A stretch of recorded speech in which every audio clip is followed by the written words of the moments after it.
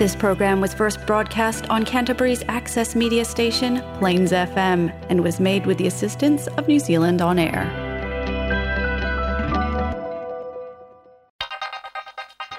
Coming up next, conversations on human rights with Speak Up, Kōrerotia, here on Plains FM. E nā mana, e nā reo, e nā ho e whā. Tēnā koutou katoa. No mai ki tēnei hōtaka. Speak Up, Kōrerotia. Tune in as our guests speak up, sharing their unique and powerful experiences and opinions. And may you also be inspired to speak up when the moment's right. This is Speak Up Kōrerotia, and today we're talking about wheelchair sports with Sally Carlton and a range of guests who are going to be bringing really diverse perspectives to this topic.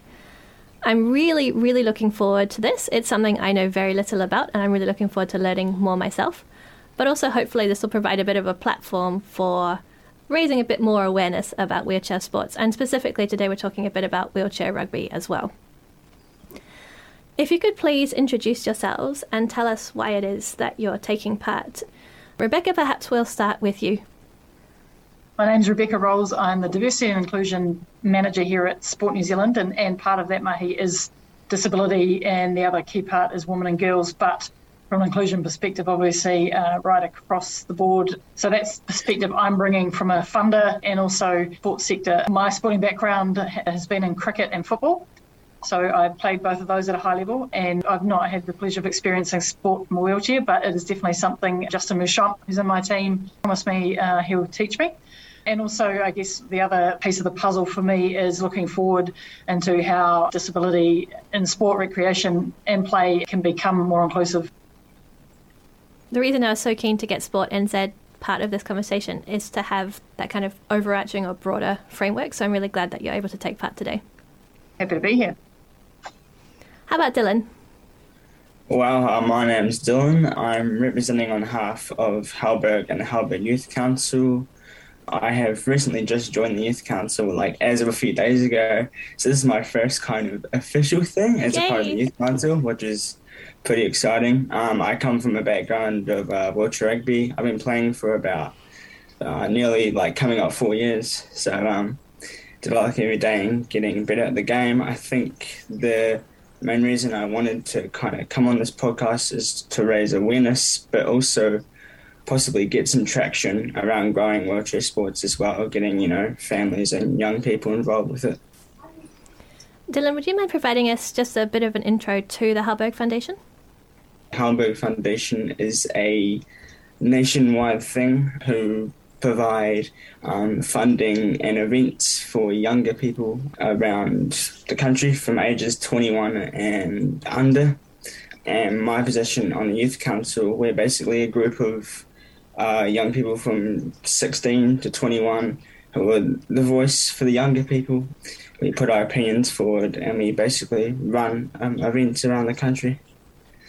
Very cool. Thank you so much. So both Rebecca and Dylan are on Zoom, but actually here in the studio we have two other guests as well. So Cody, perhaps we'll start with you if you could introduce yourself, please. Yeah, my name's Cody Everson.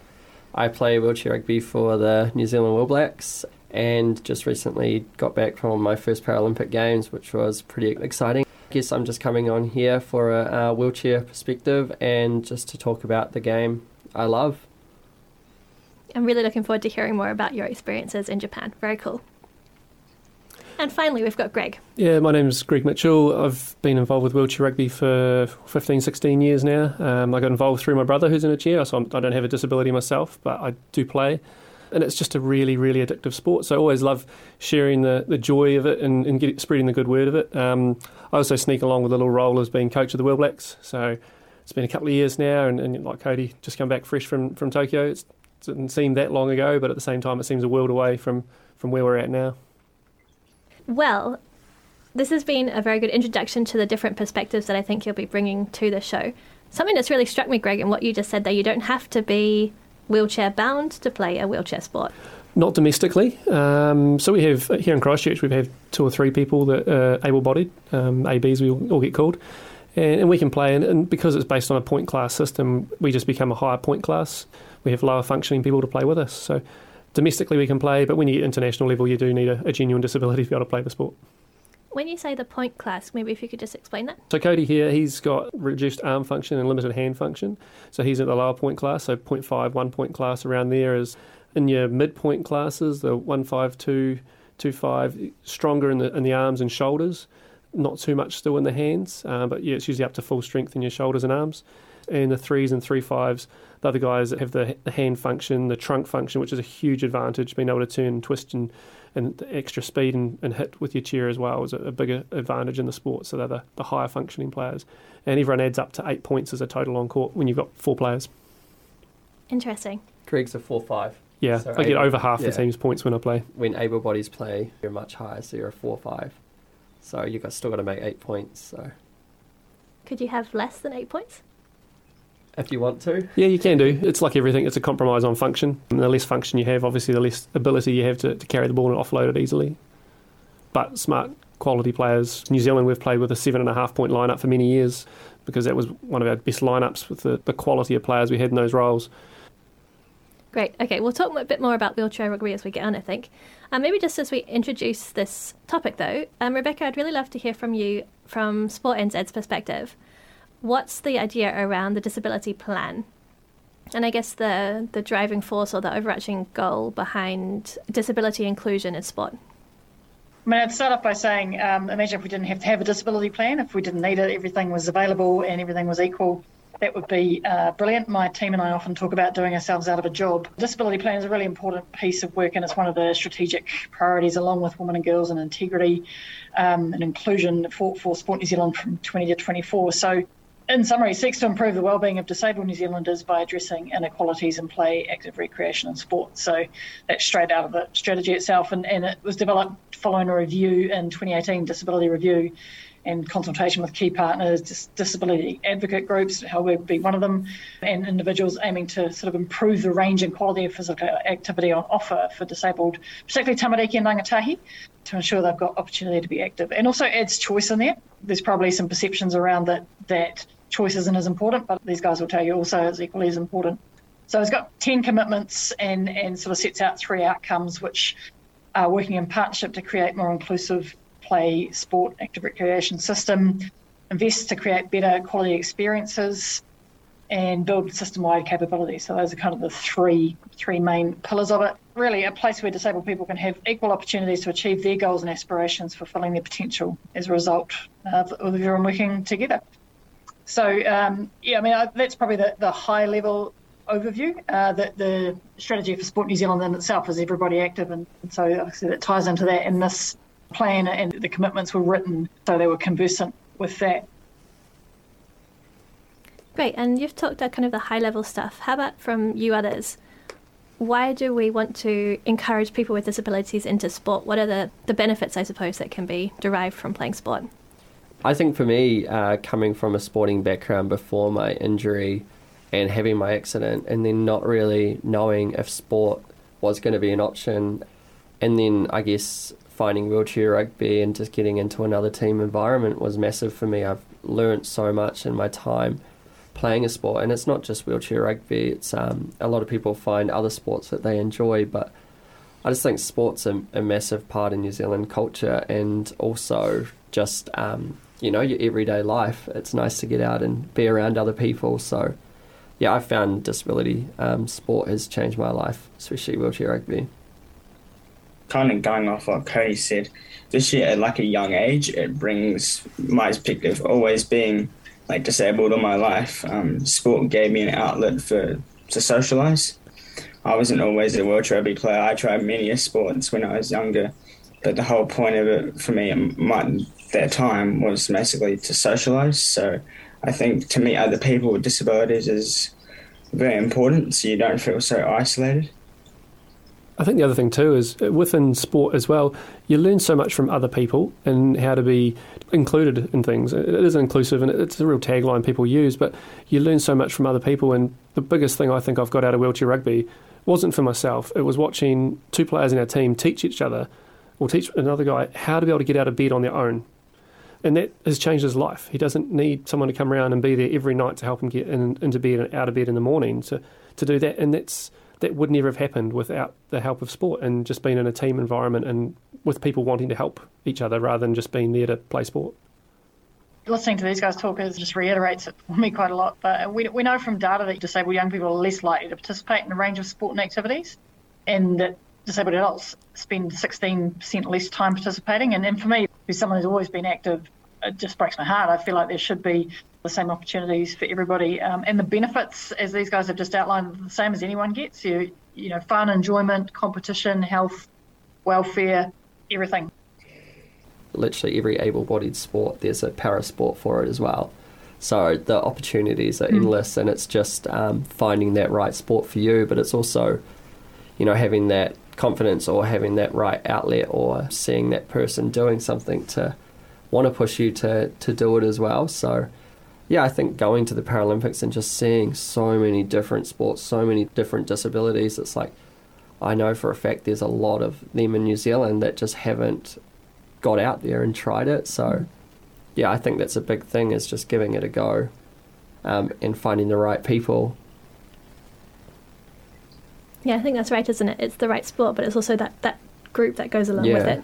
Yeah, you've got to enjoy what you're doing, and also being around people that you get along with is a big thing, and people that are going to support you in a positive way does, you know, really help, and it does want you to be better, and it can drive you to higher honours. And that's exactly what happened with me, was just seeing, you know, these guys in chairs doing awesome things, and it's like, you know, I want to be like them.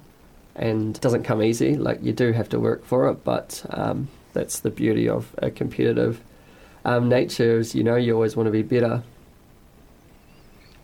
And how about in terms of actually enabling people into it? I imagine that there are a whole range of factors that come into play that make the journey into sport that much harder or that much easier. I'm thinking, for example, funding. Like, do you need special wheelchairs to play sports, and are those funded? So you've talked about there's a whole range of para sports, but are they available in all the cities, that kind of stuff? What are the actual factors that can really help people get into these sports? I think with a lot of things, it's the local parafeds that can really help assist people into different sports. We're really lucky here in Christchurch with Parafed Canterbury, and they're a huge supporter of us, having chairs that we can use to have new people get involved, so you don't have to shell out 10 grand for a new chair straight up. So if you can get along, get involved with that, everyone's got spare gloves and straps and things like that. So everyone's keen to help. They want to have other people enjoy the sport and get bigger numbers to help make it more enjoyable for everyone. So for rugby, it's great like that. And Parafed have other things as well, which go for tennis and basketball, as well as, I'm sure, boccia and plenty of other sports as well. I mean, you don't need too much for swimming, but a pair of togs and a towel. But beyond that, yeah, there's so many things they can assist with. And I'm sure the Parafeds around New Zealand are the same as that as well. Can I just add to that also? I think it's so important that other people in sport have a welcoming attitude, and that they understand the importance of providing that opportunity for choice. So not just one option, and because differences exist within the disabled community. So, you know, it's important to keep that. But also people facilitating to have the confidence to be involved and ask people directly, what do you need? How can we help? And that sort of thing. And if you come from the social model as opposed to the medical one, it's society that disables by not catering for impairments. And so in order to do that, you need to understand them, and you need to communicate and have the confidence to do that. And the Parafeds have a great power over, you know, what people can do. And each Parafed has their kind of strength, which also can enable and disable in terms of those things. So, for example, down here in Otago, we don't have huge numbers. We kind of have three main sports that do well, and each Parafed is very similar in that sense that every Parafed has a sport they want to focus on. And for us in Otago, it's mainly the boccia and rugby. So in terms of wanting to grow the sport, sometimes it can be kind of harder to do it in those smaller regions. So funding is very important, especially for if you compare a Parafed Auckland to a Parafed Otago, you'll see massive differences in just the amount of funding that two regions get, just based on size. Sorry, Dylan, just to pick up something, you said boccia? What's that? So bocce is like, think of a mix between bowls and petanque. Basically, you have 6 different colours. So one person to be blue, one person to be red. You basically got to try throw your ball closest to the jack. Now, the good thing about that sport is it's basically made for anyone. Like, anyone can play it. You don't have to have full hand function. There's different outlets on how you can play the game. So it's quite an inclusive sport. And I think that's what makes it so good, as I played it from a young age because it was just so easy to kind of pick up. And it's a good way to kind of get involved with sport. Cool, thanks so much. Okay, we might have our first break now. Did anyone choose a song? Oh, I did. Oh, great. But it's Peru, Ed Sheeran. Okay, that's fine. Ed Sheeran is okay. Ed Sheeran's okay? Yeah.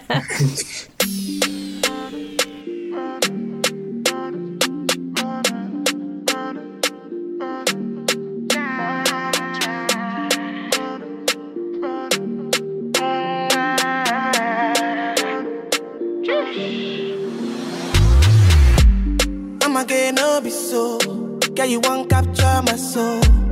I'ma get no be so. Make we one umbo. Beru, bye.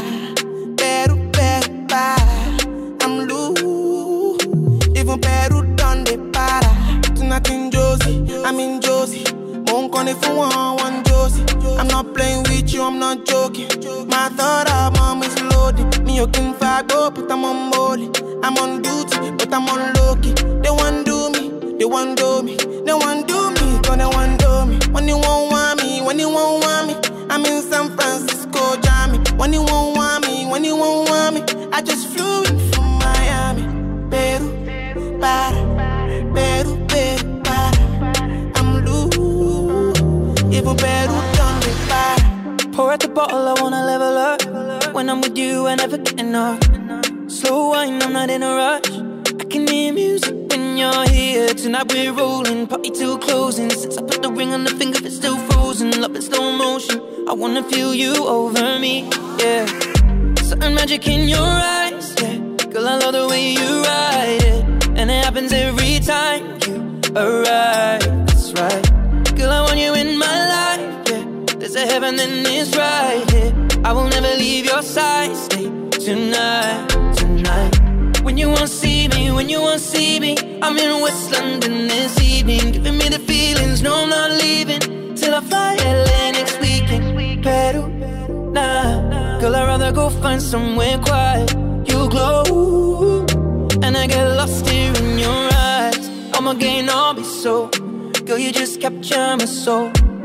I'ma gain all be so, make me wanna just take you home.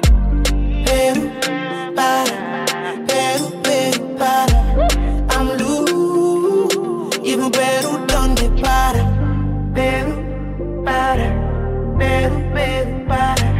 I'm loose, even Peru done the para. Peru, para. I'm loose, even Peru done the para.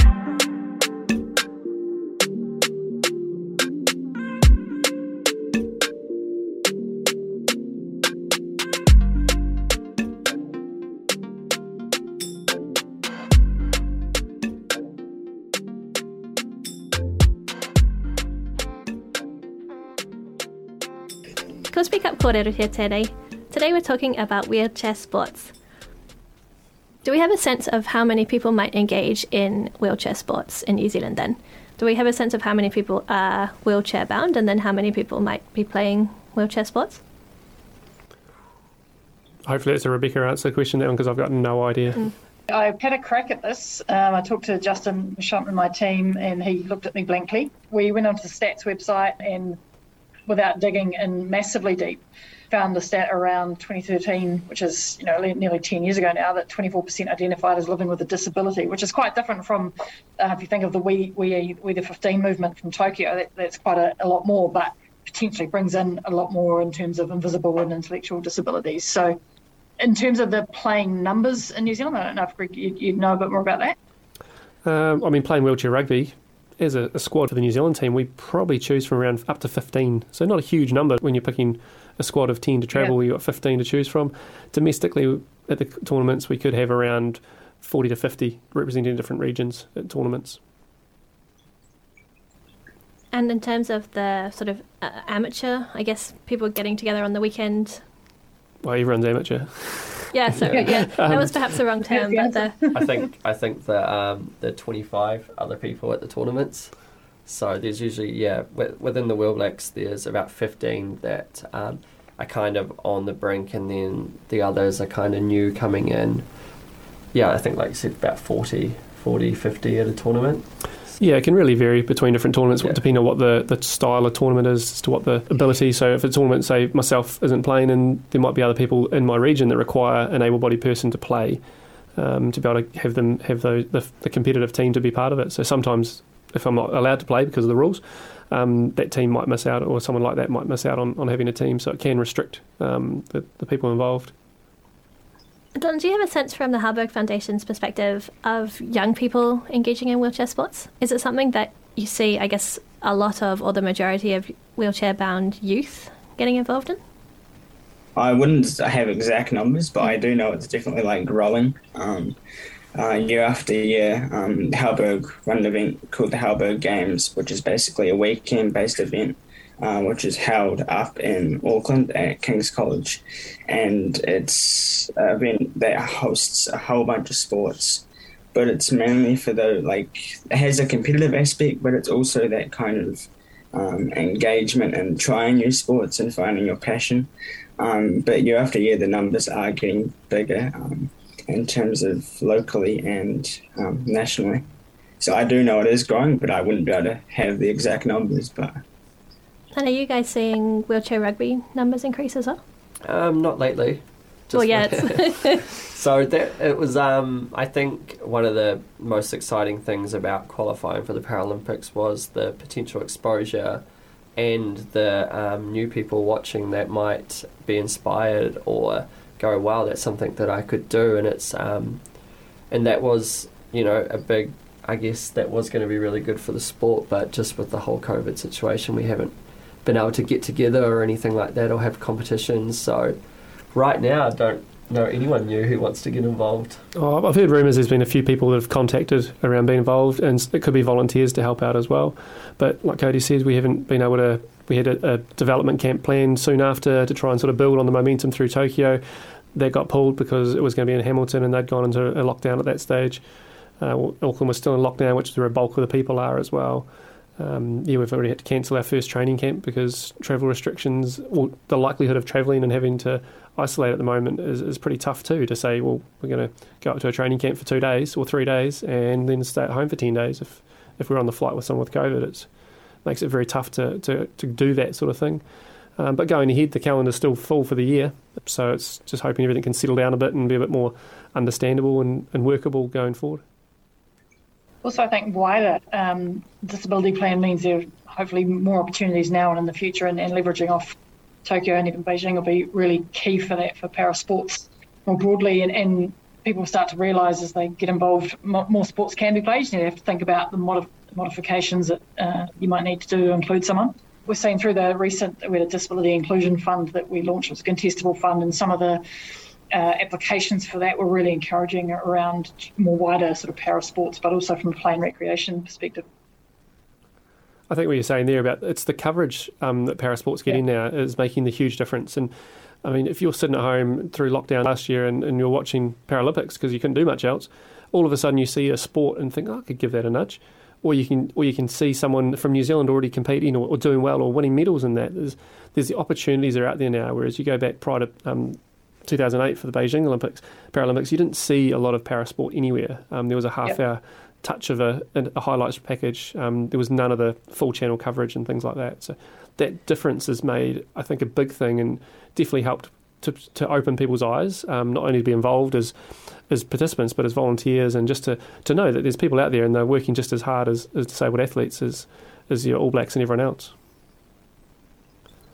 You just touched on it then in terms of the Paralympics. I think if you can see it, you can be it. And it's so cheesy, but it's so right. And it goes for sport, it goes for career, it goes for anything. And now we're seeing a few more sports do some side-by-side stuff as well, and some of the national sporting organisations bringing in the para, like swimming and athletics, and you get the athletics nationals and swimming, they hold their championships side-by-side.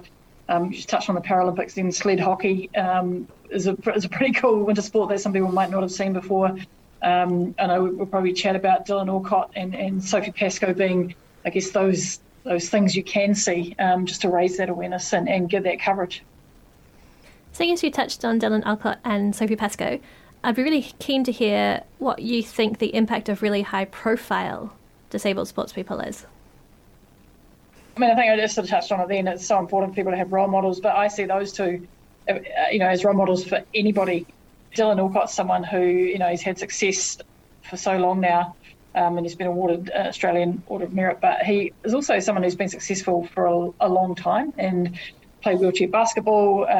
He's written a book, and he's, to me, someone who projects to me that he expects inclusion and assumes that, as opposed to sort of waiting to be invited in. And I think it's so inspirational for young people.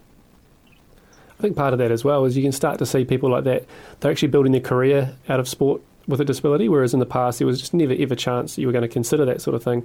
And people that are talented, they don't just walk around. They have all sorts of different disabilities and things like that. So to see people like that paving the way for others to look at making a career out of it, or knowing that at least can pay its way in different areas, it gives a lot more hope to people to take up that and really chase their dreams. Yeah, I think social media's got a big part of that too. Everyone's on their phones these days, and seeing what they're up to, seeing the way they train and showing them little glimpses of their lives is pretty cool. So I'm sure a lot of people would see what they're up to on social media and go, oh wow, like that looks really cool, just seeing the way they train or something. So they're two massive influences in the disabled community. They've done some pretty epic things, to be honest. In terms of like idols and stuff, every kid has that idol in terms of like the Richie McCaws, the Iron Man Dykes, those sort of things. So for kids in wheelchairs to have someone they can look up to is definitely quite cool. I heard I'm your idol, Dylan. Yeah. No, but I'm not even kidding. Like in terms of like the Wheelblacks and stuff, like anything I can learn from the Wheelblack's perspective or just anyone in general, I always pick up, and I'm always like looking at, the people who do it best at their game and, trying to work on things, which is definitely, what it should be. Very inspiring, guys. Shall we have that song then? Quite a good motivational song. It's Rise Up by 660. Cool, thanks, Dylan.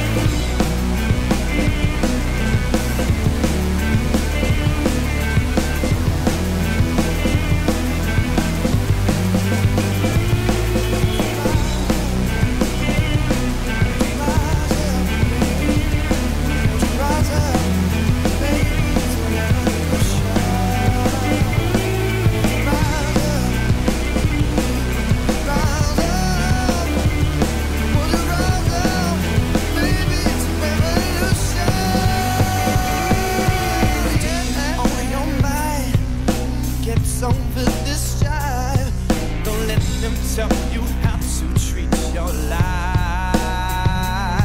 But the sunshine brings the day, and the darkness starts to fade. Won't you stand up, rebel? Let us show you you know how. Won't you rise up? This is Speak Up Kōrerotia with Greg Mitchell, Cody Everson, Rebecca Rolls and Dylan Lloyd, talking about wheelchair sports. I'd really like to think a wee bit more about wheelchair rugby and specifically the Wheelblacks now. For somebody who doesn't know too much about it, how would you describe the differences between wheelchair rugby and rugby that's not played in a wheelchair? What are the main differences there? I'll let the coach do that. Oh, you always dodge out of that one. They're nothing alike, to be honest. In the past, I've described wheelchair rugby as a cross between American football, ice hockey and basketball. Play on a basketball court. It's inside, nice and hard floor, so you're not nice and fast on the chairs. You've got 40 seconds to score your goals. You've got 12 seconds once the ball's in from the baseline to get over halfway. You've got to bounce it every 10 seconds or pass it. And once the whistle goes, you can smash anyone as hard as you want. And to the point, quite often part of the plan is we've seen some players out there literally smash people out of their chairs because it's a way of getting a turnover. You get 1 point per try. Generally, it's similar to netball in the fact that you score goal for goal. So some games, when you get to the really intense, like top games, they can be only 1 or 2 turnovers in a game. And I think New Zealand, when we lost in the final of the World Champs, we turned the ball over once and lost by 3 because the other team scored last each quarter to win the game. So, yeah, there's not a lot of turnovers at times in the really peak parts of it. But, yeah, the other games, you can certainly see a lot of free-flowing football. It's a game that you got to see. It's like you can explain so much, but until you actually see it in person, it can be quite confusing to hear. It's fast, it's fun, it's competitive, and you have a good time getting smashed around. So, yeah. You mentioned it's a game that you should really see. How would you suggest people see it, especially now that we're a bit homebound? Yeah, well, so we usually have about 3 to 4 tournaments a year. There's actually one coming up in Dunedin that Dylan can probably touch on a bit more. Yeah, so that's the main times to come and see games, and we usually chuck it up on social media, your Facebooks and Instagrams and things like that. So head over to the Wheelblacks and chuck them a follow. But Dylan, if you want to touch on the next coming up one. So the Bash tournament is more of a, I guess, social tournament in terms of invitational sort of thing. So players come along and you get basically randomly drafted into teams. So it's normally a good way to start the year, catch up with, the people that you see every year, and also get to know a few people as well, because that was the first tournament I ever went to. It was kind of my first taster as a little 15-year-old boy playing the game. So it's also a good learning experience to learn from the more experienced players. And if you are in Dunedin and you want to come check it out, it will be in the Ega Centre on the 19th and 20th. But of course, if we are under red traffic light, there will be no spectators. So I probably have to add that one in. Yeah. Can I ask a question? Because I think I know the answer, but can it be mixed? Yeah. Like women as well? Yeah. Women's, their usual point grade, if they're like a 2-pointer, they get moved down to a 1.5. So a lot of teams have women in there and they drop half a point, which can be quite... how do you say it? It's quite tactical. Quite tactical. Yeah, you can get a lot more function on court at the same time if you can have someone with allowing you the extra half a point between the other 3 players. Yeah, Great Britain done it really well and they ended up winning gold at the last Paralympics. So, yeah, very tactical. That's quite forward thinking. There's no men's and women's. It just is, and you just use it tactically. Yeah, it's cool, and some of the girls in the world, they can hit hard. In New Zealand, we've got quite a good range of female players. Myra Marshall, she's played in the Wheelblacks for many years. She hasn't been available for the last couple through health issues, but yeah, she's been multiple times winning best in class, and that's a male and female point class thing. She's won that multiple times at different events, and possibly even the World Champs one year. I really like the idea of it being mixed, and I like, Rebecca, what you said, it's very forward thinking. Definitely. How about in terms of the practical considerations? I imagine that with all the bashing that's going on, you might need some kind of guards for the legs. Yeah, so I actually work at a wheelchair company, Melrose Wheelchairs, and we build wheelchairs from everyday wheelchairs to sports chairs, actually any wheelchair sport we build. And rugby chairs are one of our biggest sellers because it's one of the biggest sports, and you can get two types of chairs, aluminium or titanium. And yeah, they do get a bit of a beating, so often we travel with a mechanic who is there to fix anything that breaks or anything like that. Sometimes there's welders on site, so in case you get a crack or anything in your chair, you need it welded up. So it's not a cheap sport to play when there's not a whole lot of funding around, so you do rely heavily on good equipment the first time. I think the thing with the equipment, it's all custom made for rugby. It's, I think, aircraft grade aluminium. And when you've got someone who's, 80 to 100 kilos, literally jogging or running full speed into someone who's 80 or 100 kilos, there's a heck of a crash in there, and the chairs, they stand up to it, but you're looking at every 2 to 3 years quite often having to replace them. And so 15, 16 years I've played, I've destroyed a few. And yeah, when they're expensive, you've got to find a way to keep funding that. And I mean, tyre-wise, you can sometimes pop through 15, 20 tyres as a team in a game. So your poor mechanic on the sidelines doing a lot of work to keep everyone running. Yeah, like Greg said, the chairs are all custom made for you, so you are quite barricaded, like into the chair. So other chairs, they're not going to smash your legs or anything like that. It's specifically made for you, which is another good thing for safety reasons, I guess. You mentioned that funding is an issue, and you also mentioned that it's quite expensive with these chairs. You've also mentioned earlier on that there are parafeds that assist people with these sorts of costs, but I guess is funding a barrier, and what are some of the other barriers for people getting involved? I think with every sport there's a barrier of funding. There's only so many dollars in the pot to go around, and when you start, let's say, have a chair that's worth $10,000, that could cover a whole team for a whole club for a year, and you're just talking one person to push around on a basketball court. So yeah, it makes a big difference when you can get that extra funding. But if, like down in Dunedin, they've got multiple players starting the game, they're getting 3-4 chairs, it could be $50,000 a year just towards new players getting custom-made chairs. So it does make a big difference. There's a lot of different trusts and foundations and things you can apply to, but yeah, you've got to factor in as well travel costs for tournaments as well, and gym hire every week. As I say, there's a lot of dollars involved with everything, and it's not just wheelchair rugby, it's every sport. So it's being mindful and being smart with your resources. What are the kind of skills that you need, or the passions? What got you into it in the first place?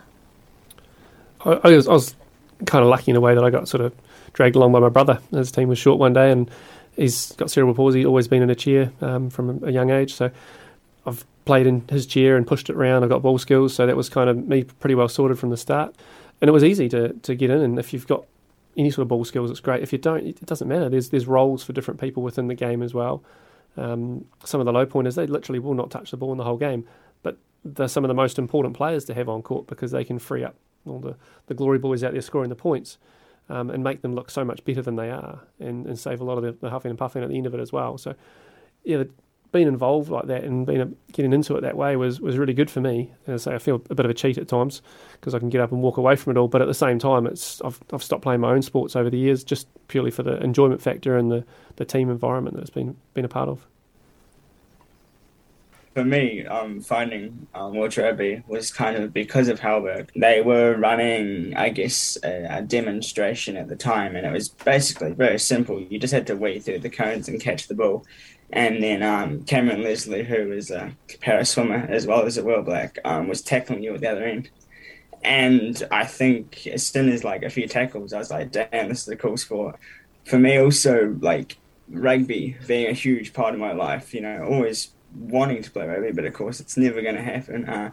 Wheelchair rugby is my outlet to get that sort of, I guess, rugby experience. But yeah.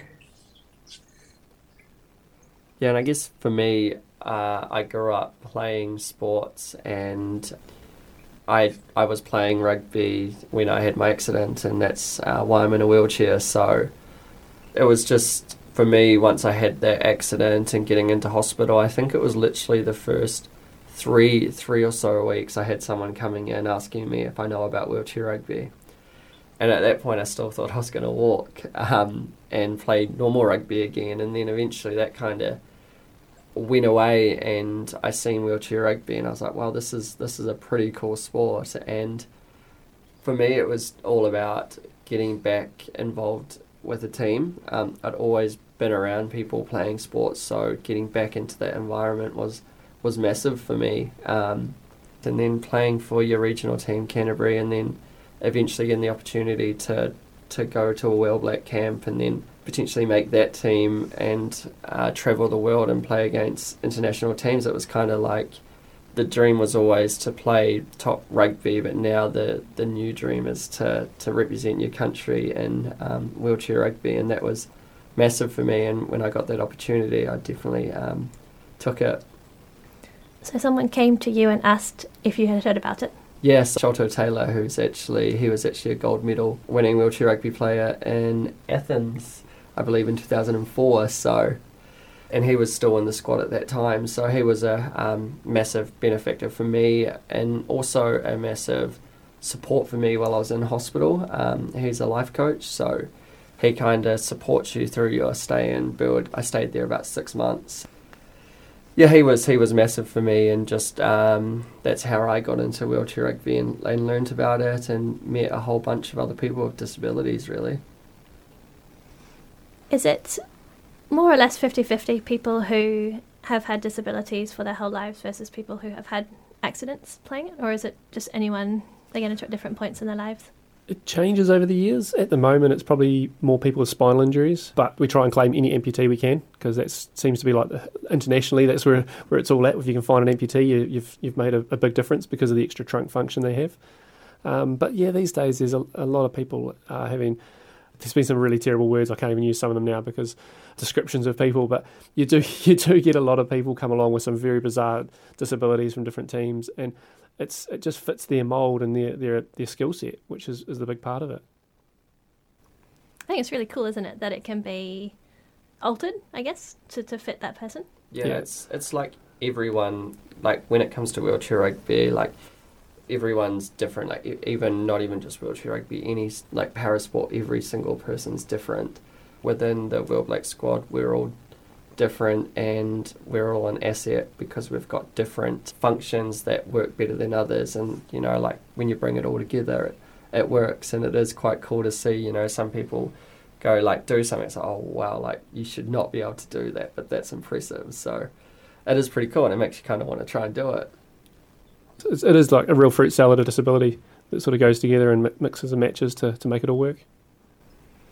Just one final question then for this segment, which is around the idea of amateur and professional sports. So wheelchair rugby, the Wheelblacks, is not a professional team, even though you are on the international stage representing Aotearoa. I'd be really keen to hear, and Rebecca, you may have something to add here as well, around the idea or the differences between amateur and professional and what that might mean in terms of the coverage and the funding and all these things we've been talking about so far.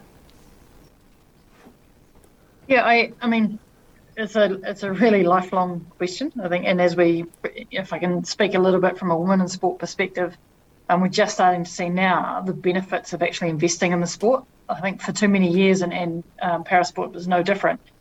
People have been waiting to see some sort of value or something to hang their hat on that means I can get something out of the sport, but it actually works the other way around. You need to invest in the sport to generate the product, and then the rest will come in terms of participants, commercial opportunities and professionalism. And it is so different. Like, in amateur sports, men, women, non-binary, they have challenges you have to work for a start, so you've just got to balance everything in and around. And like, I was never paid to play sport, so I had to have a career at the same time, and that's a completely different lifestyle to a professional athlete. The trade-off being potentially that professional athlete navigates a completely different world as well. Like you're pretty much public property, you're all over social media, and that can be its own corrosive disease these days. That can be really, really problematic. So there's a bit of a trade-off in between, but I think what's pleasing lately is people are starting to see the value of it and the commercial opportunities. And I think we earlier touched on Sophie Pask, how she's made a career out of what she's good at, and Dylan Alcott's another example. And so I think we're getting there. It's taken too long, but what I do know is that there's so much sitting there that has so much value that I think that it will happen naturally. I think within a lot of sport, it is, like I said earlier, there's a lot of times where there's just not enough money to go around. There's only so much in the TV dollars that it's going to sponsor things. And, I mean, business, it's hard to find people that have got spare money these days with the likes of COVID. But we still see it with international teams. There's professional teams out there. There's coaches for the Japanese team. He's Canadian. He flies over to Japan to coach them. The Japanese players, the Australian players, the GB players, they're all paid. Some of them paid pretty well too. I was cringing when I heard what the Canadian coach was getting paid when I was a volunteer. And you can see those really top elite teams, they have paid roles within their team, whether it's the paid sports psychologist. We're amazingly lucky with our sports psych comes on board and gets involved and gives us time for free. And we have so many people like that. Our strength and conditioning coach, again, gives us time for free. Myself, I've volunteered. I know leading into Tokyo, I was doing the best part of 30 to 40 hours a week on rugby stuff, on top of a 40-hour-a-week job and having a young family. There's only so much you can do and so long you can do it for. All the players, I think, are working within the team. So you're trying to fit people's programs to what time they have. And you always want more from the players to be able to do that extra bit, but you just can't fit it all in at times. And if you do go to a professional thing, there's no limit because everyone wants more. If you get paid, everyone wants more money. Every sport's the same. So there'll never be a perfect situation for anything. But at the same time, if you can get that where people can cut back on some of their commitments to work and be able to put more quality time into their training rather than fitting it around their work and other commitments, it could make a big difference to things going forward. And as I say, the 3 of the top 4 teams are professional teams effectively at the moment, and they are that step ahead of where the rest of the teams are at. We're going to think about, I guess, the future of disability sports as we currently see it. Sport NZ's Disability Plan, a Disability Review. So the review came out with findings of the future of disability in the sport and active recreation sector. So I talk about it from a play, active rec and sport. That's what Sport New Zealand covers off. Obviously here we're talking about wheelchair rugby, but I think there's wheelchair sports, but I actually think it's quite close together in the disability sport sector. So as the guys have said, everyone's an amateur, but the pathways are pretty condensed. So it's exciting from that perspective. But one of the things that came out of the plan was a scoping project to understand the roles and responsibilities of the different agencies and highlight gaps and opportunities. What came out of that was sort of 3 key areas that Sport New Zealand are concentrating on as we move through the plan. Those are leadership. So we heard a lot from the sector that they want Sport New Zealand to lead the disability sport and recreation sector, but also help grow leaders and empower the partners and the parafeds, NDSOs, that sort of thing to be able to lead themselves. Gaps, like identifying the gaps in the provision of opportunities. So that's been a key focus of the Disability Inclusion Fund is some of the criteria is bring us applications that bring new stuff to the table, like they're innovative, or you've demonstrated how it would reach an area that isn't currently been reached, or so that's more inclusive, and get creative around that. And then also just looking at duplication. I think like any system, there's opportunity to reduce duplication and make sure that if there are the same things being provided, that there's enough efficiency across the board so that you're maximising the reach, and so you're not kind of losing out on someone being able to access an opportunity because you're sort of doubling up somewhere. Those are the broader things, and the other thing that's sort of crept in, of course, in the meantime is COVID, and what we're really aware of through some recent data that we probably knew it anyway, but data's confirmed it, is that minorities are really disproportionately affected through COVID and can miss out on much, much more. So disability sports, like all sports, need to sort of make sure that the general guidelines that have been issued works for them, and that they access help if they need to make sure what they can deliver is safe. We touched earlier on some of the limitations and the problems that creates. So it is a real challenge. So we're looking to support people through that. And also what we've seen is there's much more in, I guess, the shift from organised sport and clubs into sort of what we call out the door stuff, like so much more outdoors and more kind of less formal stuff. So just working through that with the disability sector to understand what it means and what's possible. Speaking of COVID, so we've been trying to put together a disability hui, which was first set in for October, then it was moved to November, then it was in February, and we've had to push it out each time. So it would be hopefully in October, November this year, where we get a lot of participants in the sector to come and just connect and meet as part of that leadership pillar of the disability plan. They've got some really good speakers coming along to that. Dame Sophie Pascoe is one of them. We've got a physio coming in, Dwayne Cale, who's on our board. So just some real, a real mix of voices that we can bring together. So I guess in summary, just really want to create that choice and more opportunities.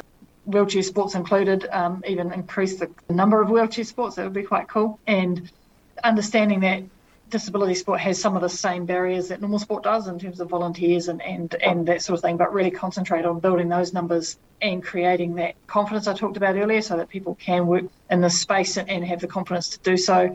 Yeah, and also just that welcoming attitude, because, you know, being a young girl growing up playing a male-dominated sport, I certainly encountered the opposite of a welcoming attitude quite a lot. So I can understand how that really impacts on someone's desire to participate. So moving that forward in times to come as well. So, sorry, a really long-winded way of saying that, looking forward to the future and, like I said before, maybe doing us out of a job. Anybody else, what are you hoping to see as we move forward? What I want to see, and it's something I've sort of started doing a little bit with Cody at times, is just it is a bit more in the schools and seeing, like we've taken the Parafed in Canterbury, have a trailer full of chairs, and I've been to my kids' school a couple of times. Generally, it's seen as if you're in a wheelchair, you've got to be careful and softly approach, and they jump in and start smashing each other. It's the greatest thing ever. So to see them and to be able to interact with people, and one day I think there was just over 200 kids had to go in a wheelchair.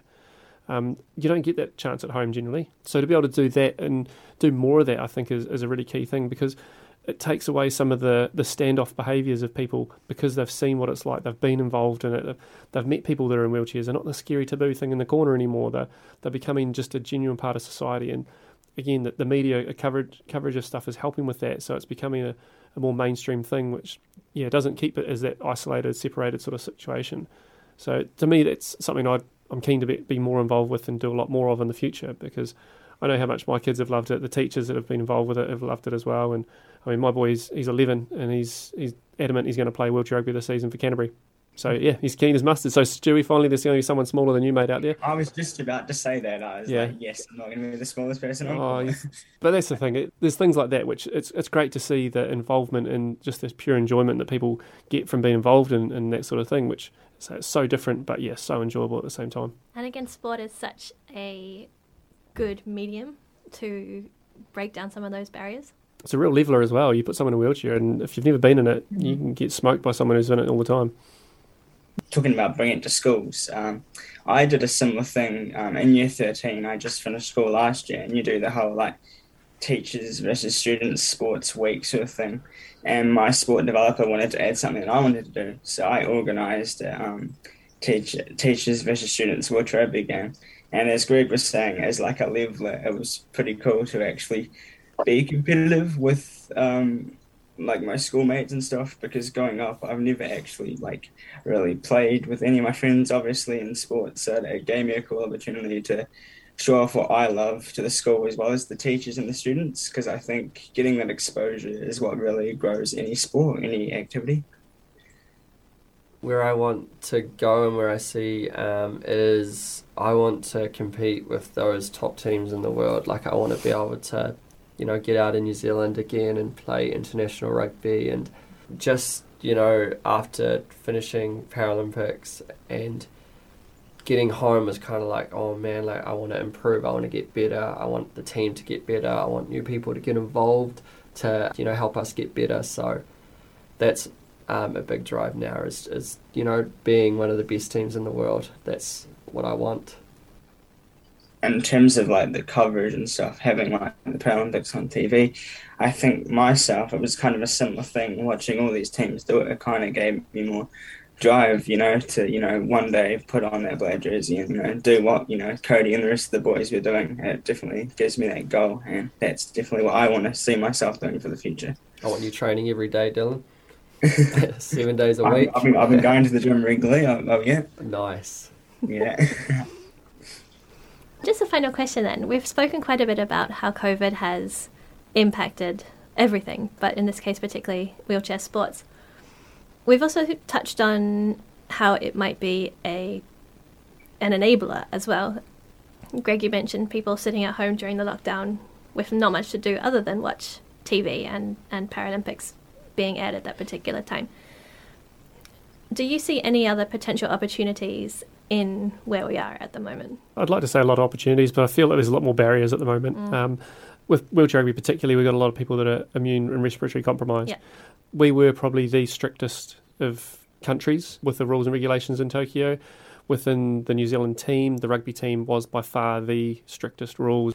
We were disinfecting, sanitising everything on the plane, the aisle chairs, the seats, the trays, the windows, the pocket in front of you, everything like that. We had all sorts of rules. It was, the guys got sick of me at times bagging them for things, but the goal was to get there, get home, get safe, and do what we did. And it's just trying to make it a practical thing going forward. So it's tough when you're trying to clean everything down to that degree, because you know that you got into MIQ, the top of the surface was clean, but the bottom of the table wasn't. Things like that. There's a lot more to it than just wiping the top surface. And when you've got people that are at risk like that, you do have to go that extra mile. And as I say, we've already cancelled one thing this year, just for the fact that we'll do something online. And one of the main topics is around how we're going to do with things with COVID, and what as a team we can set as a realistic measure to make sure we can stay safe amongst it. So, I'd love to say there's a lot of opportunities, but at the moment it does seem to be more barriers. Potentially one opportunity is with the lack of spectators being allowed at events, whether we can get some more TV coverage. Had Sky Sport cover the Asia Oceania Championships in Auckland previously. That was phenomenal. Quite bizarre seeing yourself on TV. I'm not quite used to that one, that's for sure. But at the same time, it is a chance to get it around, and if we can spread that, again, it's just that snowball effect of growing awareness, people with a disability being able to be involved with it. They might not necessarily be able to be at that level. I mean, like myself, I can't play at that level, but I still love the game and be a part of it, so it's the big growth opportunity still.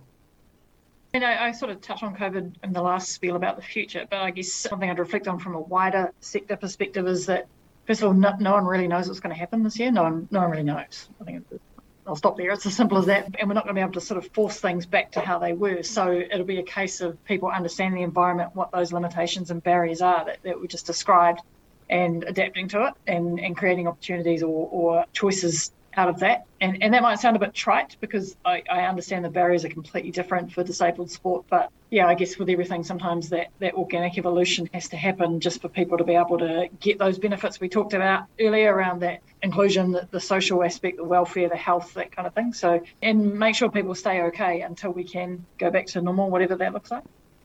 I think you say about normal, there's not really an old normal anymore. It's going to be the new normal. Nah.